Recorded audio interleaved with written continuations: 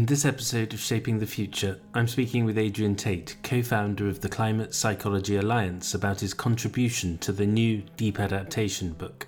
This newly published volume, edited by and contributed to by Jem Bendell and Rupert Read, includes an updated version of the original Deep Adaptation paper, as well as input from a total of 20 contributors across a range of fields that deal with issues related to deep adaptation and the subject of collapse. Deep Adaptation, with its subheader of Navigating the Realities of Climate Chaos, is divided into three parts: the predicament, shifts in being, and shifts in doing. Adrian's contribution gives a broad overview of the evolving field of climate psychology, including the symptoms of distress and denial, as well as assisting us to recognize and sympathize when we detect them in peers and/or colleagues. Deep Adaptation covers a range of subjects, including the future of activism, leadership, the study of collapse itself, and related ideas. It is itself a starting point to explore themes around both feeling, assimilating, and responding to systemic as well as ecological collapse. The subject of this book contrasts and complements another book that will be published later this year titled The Fight for Climate After COVID-19 by Alice Hill. Alice has previously served as Special Assistant to President Barack Obama and Senior Director for Resilience Policy on the National Security Council staff, and will be discussing her new book here in late August, just ahead of publication. Thank you for listening to Shaping the Future. You can now see the full archive of episodes at gen.cc, along with the archive of interviews and footage recorded at the last 5 COPs. As we prepare for COP26 in Glasgow, it is worth considering that the climate threats anticipated 30 years ago at the Rio Earth Summit are now among us, creating suffering and loss on a daily basis, while not one policy fit for purpose has been implemented to prevent them. Someone might have warned George Bush Sr. when he stated that the American way of life is not up for negotiation, that nature cares not for political grandiosity. You can subscribe to Shaping the Future on the usual channels and also support my work via Patreon. Thank you.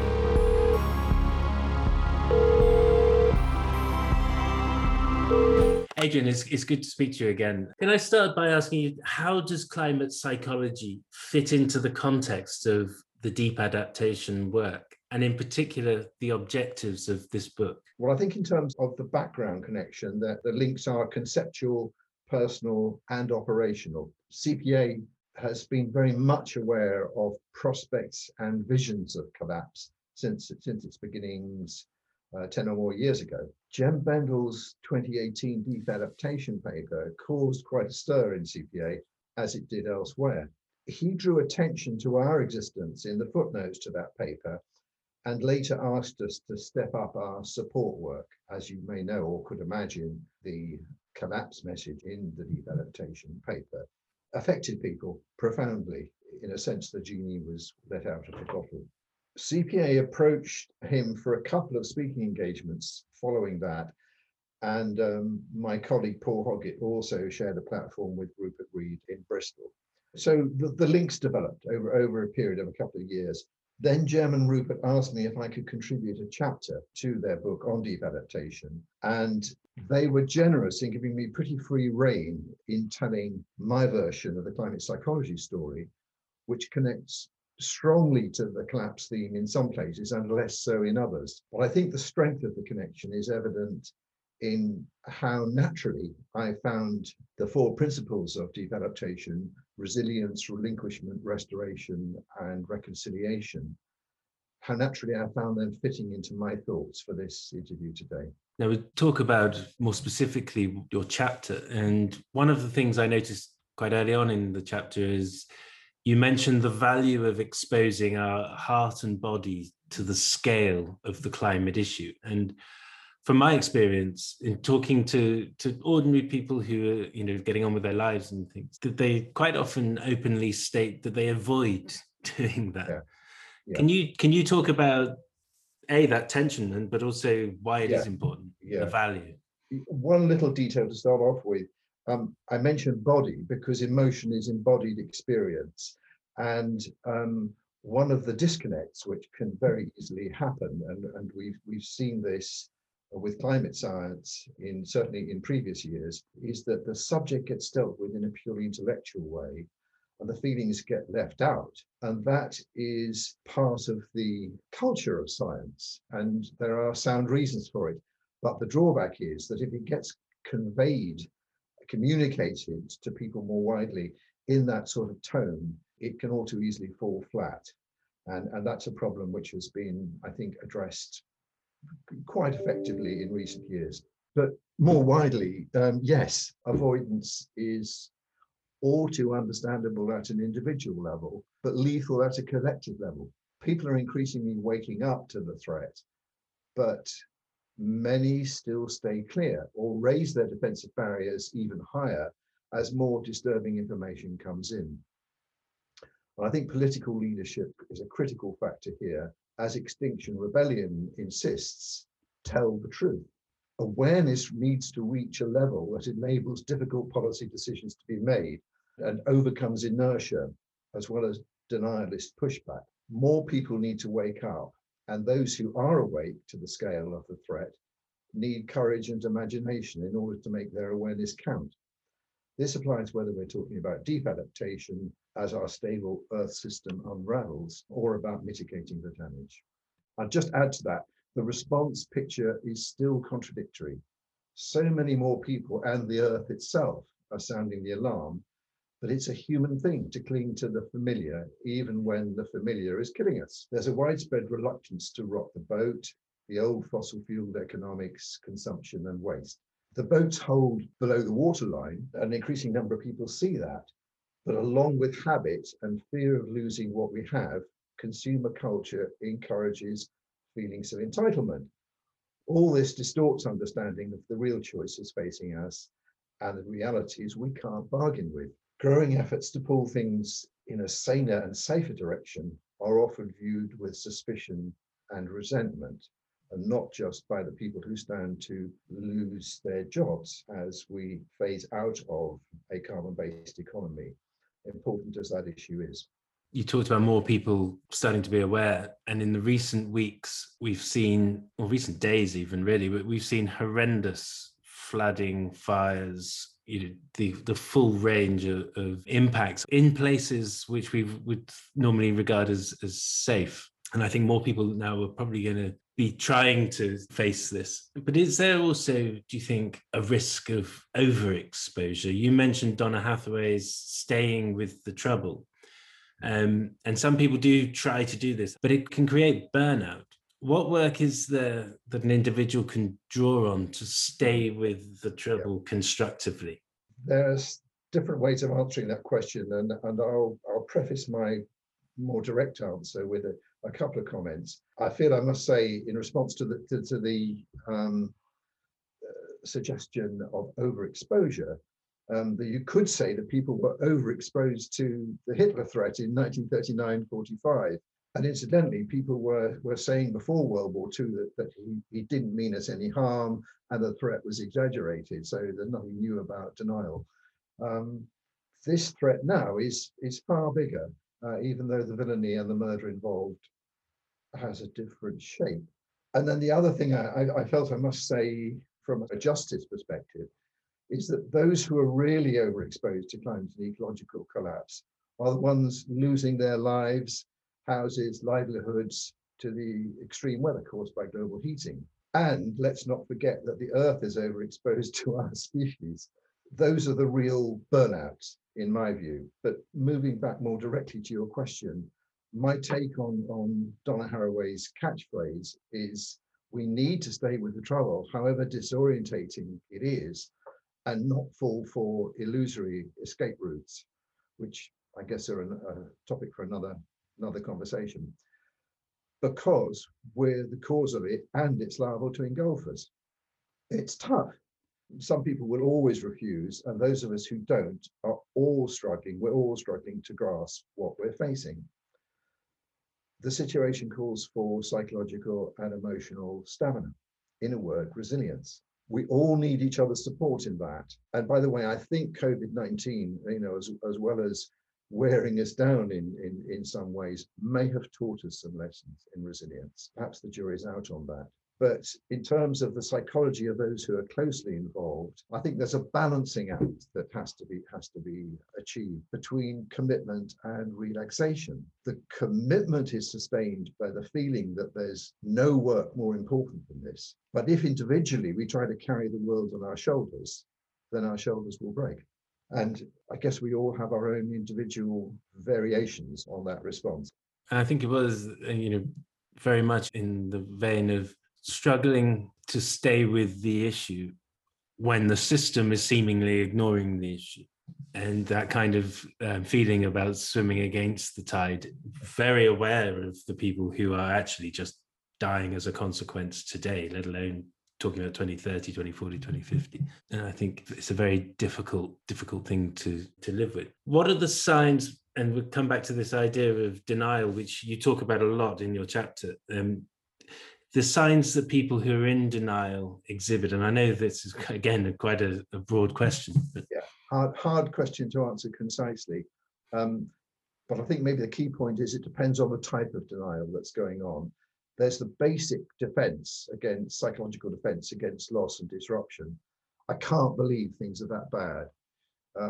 You could say in a way that that's a spontaneous and relatively honest reaction, albeit a defense. Then there's the much more common or pervasive doublethink or split, accepting that things are bad, but not accepting any responsibility for making choices or relinquishing anything. But I haven't forgotten that you said signs, and words aren't the only signs. If you watch and listen carefully, you can pick up the non-verbal clues about denial as well, which convey things like scorn or anger or fear. Those clues, I think, improve our chances of meeting denial effectively if we can just sort of listen to them and sort of momentarily think about them rather than simply reacting. If we do that listening, we can meet denial effectively rather than engaging in sterile debate. Okay. And one of the things you do mention is narcissism as a kind of output or one of the components of this. And it's a prevalent term in today's society.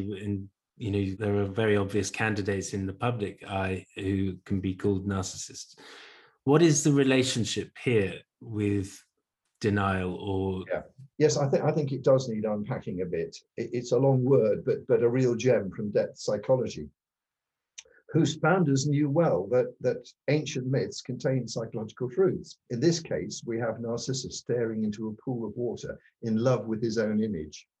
How could the ancient Greeks have ever guessed that a whole culture would be built on this principle? It's a feature of all of us. But where it gets pathological is when it dominates our outlook and stunts our ability to relate to the other as other, to be empathic, to feel care. So the relationship of narcissism to denial is in the hypervaluing of self and devaluing of all that not me, but connected to me world out there. I'll say a bit more about that, but just to interject,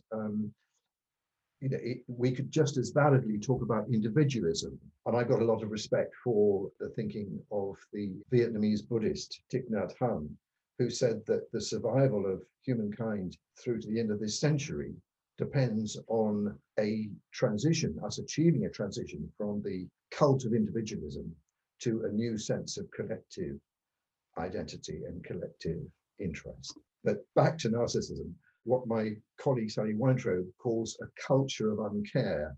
In that culture, this grossly inflated version of narcissism is encouraged and normalized. The culture feeds off an uncaring attitude, a self-centeredness. From that position, the realities of interdependence, the needs of the less fortunate, everything and everyone we rely on are all marginalized in our awareness. Interaction is transactional, not relational. So predatory, exploitative, abusive patterns of behavior can flourish. We then have what some call a malignant normality. You highlight a number of cultural complexes, which is a really good term in the context of climate change. These are myths that blind society to our true relationship to other humans and other creatures, and that are manipulated by politicians and media. As an outcome of denial, how does narcissism fit into the range of cultural complexes that you mentioned in your chapter in the Deep Adaptation book? Yeah. Well, picking up on that conversation about narcissism, there's nothing new about the kind of pathological patterns I was describing. But the unfortunate reality is that since the Second World War, we've also had what's called the Great Acceleration. The scale and pace of extraction, emissions, population, and pollution has risen steeply. So the cultural complex in this instance is that restraint and moderation have been under an ideologically driven attack just when we needed those qualities most. You could say the catchphrase of that whole worldview is growth is imperative and greed is good. And the myths perpetuated by media manipulate society on both the individual and collective levels. Is there a way that the field of climate psychology can help restore agency and power to individuals and collectives as we turn to face the larger climate and ecological crisis? I do think agency is the key notion and issue, and I'm glad to say there are colleagues in CPA focusing on this very question. I think there's a paradox here because you can't not ask what any one of us or any group of us can do in a system where a tiny minority of people are hogging most of the prosperity in a rigged system. A largely unregulated advertising industry is skillfully manipulating us and our children. Corporations are behaving like psychopaths, and media is embedded in the system, and governments are weak or corrupt. Just a rider to the comment about media, that's another whole complex subject. And one of the key issues is fact-checking. So much identity and belief is now built up within a social media system, which is often completely devoid of fact-checking. You also have a wide spectrum of positions within the more conventional media when it comes to the attention which gets paid to fact-checking. So there's a lot of susceptibility to wild opinions, so-called remedies, which in a way is the exact reverse of the problem I was highlighting earlier, that you get the dissociation in this instance of emotion, of gut reaction from thinking. There was something else about the theme of agency I wanted to add. This follows from the bit about media being embedded in the system and governance being weak or corrupt. But it all requires our consent. Human tipping points can occur, and the one we need now depends on seeing the social and financial injustice of the current economic system, the destabilizing and wrecking of our planet, and the theft of the future. We don't have the luxury of knowing what restoration is possible, but every species saved, every forest planted, every step to rein in emissions feeds into the collective effort. Agency starts with seeing that we can choose to embrace different values from those that have been dominant in recent decades. So climate psychology is part of something much, much bigger, but it has a distinct contribution. It, for instance, supports the view that hope, as distinct from optimism, is a state of being which doesn't necessarily collapse in the face of collapse. I think a lot of people go through this when they start really looking at this issue. There is this sense of despair, a great deal of sort of torment in a way, and that kind of takes your agency away for a while because you're staring this thing in the face. And do you think climate psychology, if what we're talking about, helps kind of redress that condition? Again, I feel I want to interject something to sort of try to maintain a balance when it comes to the massive suffering that we're talking about here. And the loss of lives, lands, homes, and livelihoods is appalling. And once again, I might add, dominating the news because rich countries are being hit hard. We can't banish the resulting distress. I don't think we should try to, because grief at what's happening is a measure of our humanity. But the actual direct victims of climate change need the presence of people who understand trauma. So I'm starting on a little series of thoughts about where care and support needs to be directed. My next thought, you might not be surprised to know, is that the children and young people who are fearful or enraged about their future prospects collapsing, they need to know that they're heard by their parents, teachers, and governments, even if those closest to them haven't got any particularly comforting or easy answers. It's very important not to overlook the comfort inherent in knowing that you've been heard and are being responded to as truthfully as makes sense given your age and situation. And then my mind turns to activists and activism. Activism can be a fantastic channel for expressing care and rage, as Exile puts it, as well as building collective strength and power. Activists can be the vanguard of change, but they're vulnerable too, and need to know that their commitment and risk-taking is respected.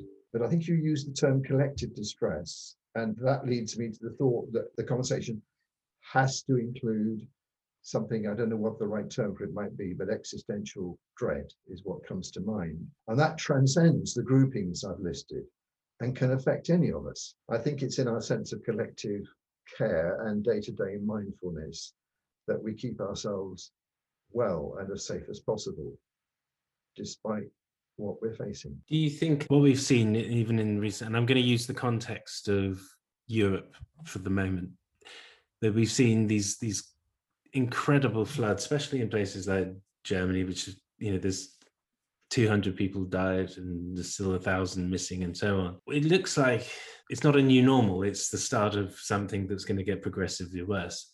Are we on the cusp of a huge mental health crisis as what is happening sinks in from observation and from experience? I think the answer to that has got to be yes.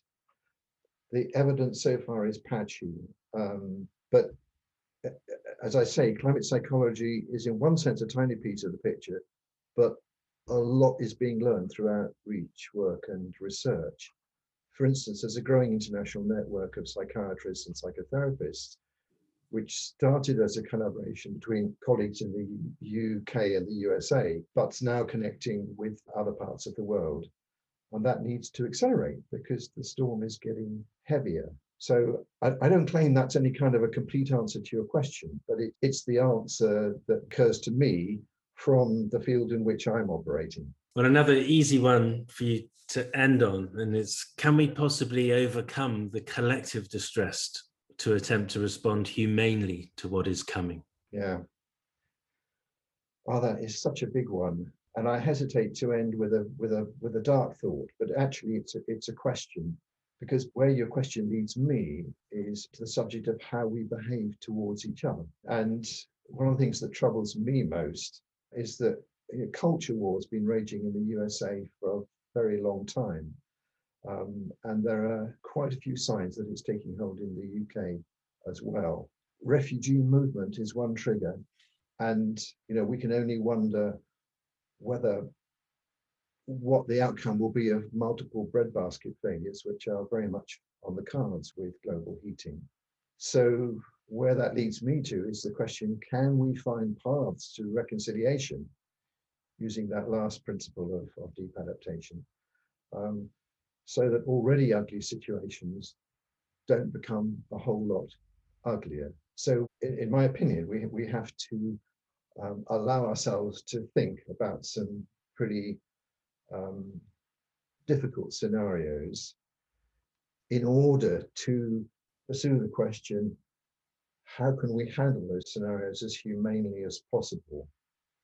So I'm back with the subject of actual trauma, actual threat, actual disruption and loss, as opposed to the existential anxiety that I alluded to earlier. I think that question of how we behave towards each other is one that I know that Joanna Macy, for one, has given quite a lot of thought to and voiced concern about. And somehow that's the final question that comes to my mind as we go through this thread of conversation. Okay, well, thank you very much. It's been very interesting. And the book itself is a really fascinating book. It doesn't propose lots of answers as such, except ways to explore the complexity of the issue from our own perspectives. Thank you very much, Adrian. It's been great to talk to you. Okay, Nick, thank you very much. Thanks again for listening. If you are interested to help support this series and help expand the discussion around climate topics, then please do consider backing my channel via Patreon. It will help me produce more content, and you will also gain access to more expert interviews. It would be great to engage more with audiences too and understand your views on these topics.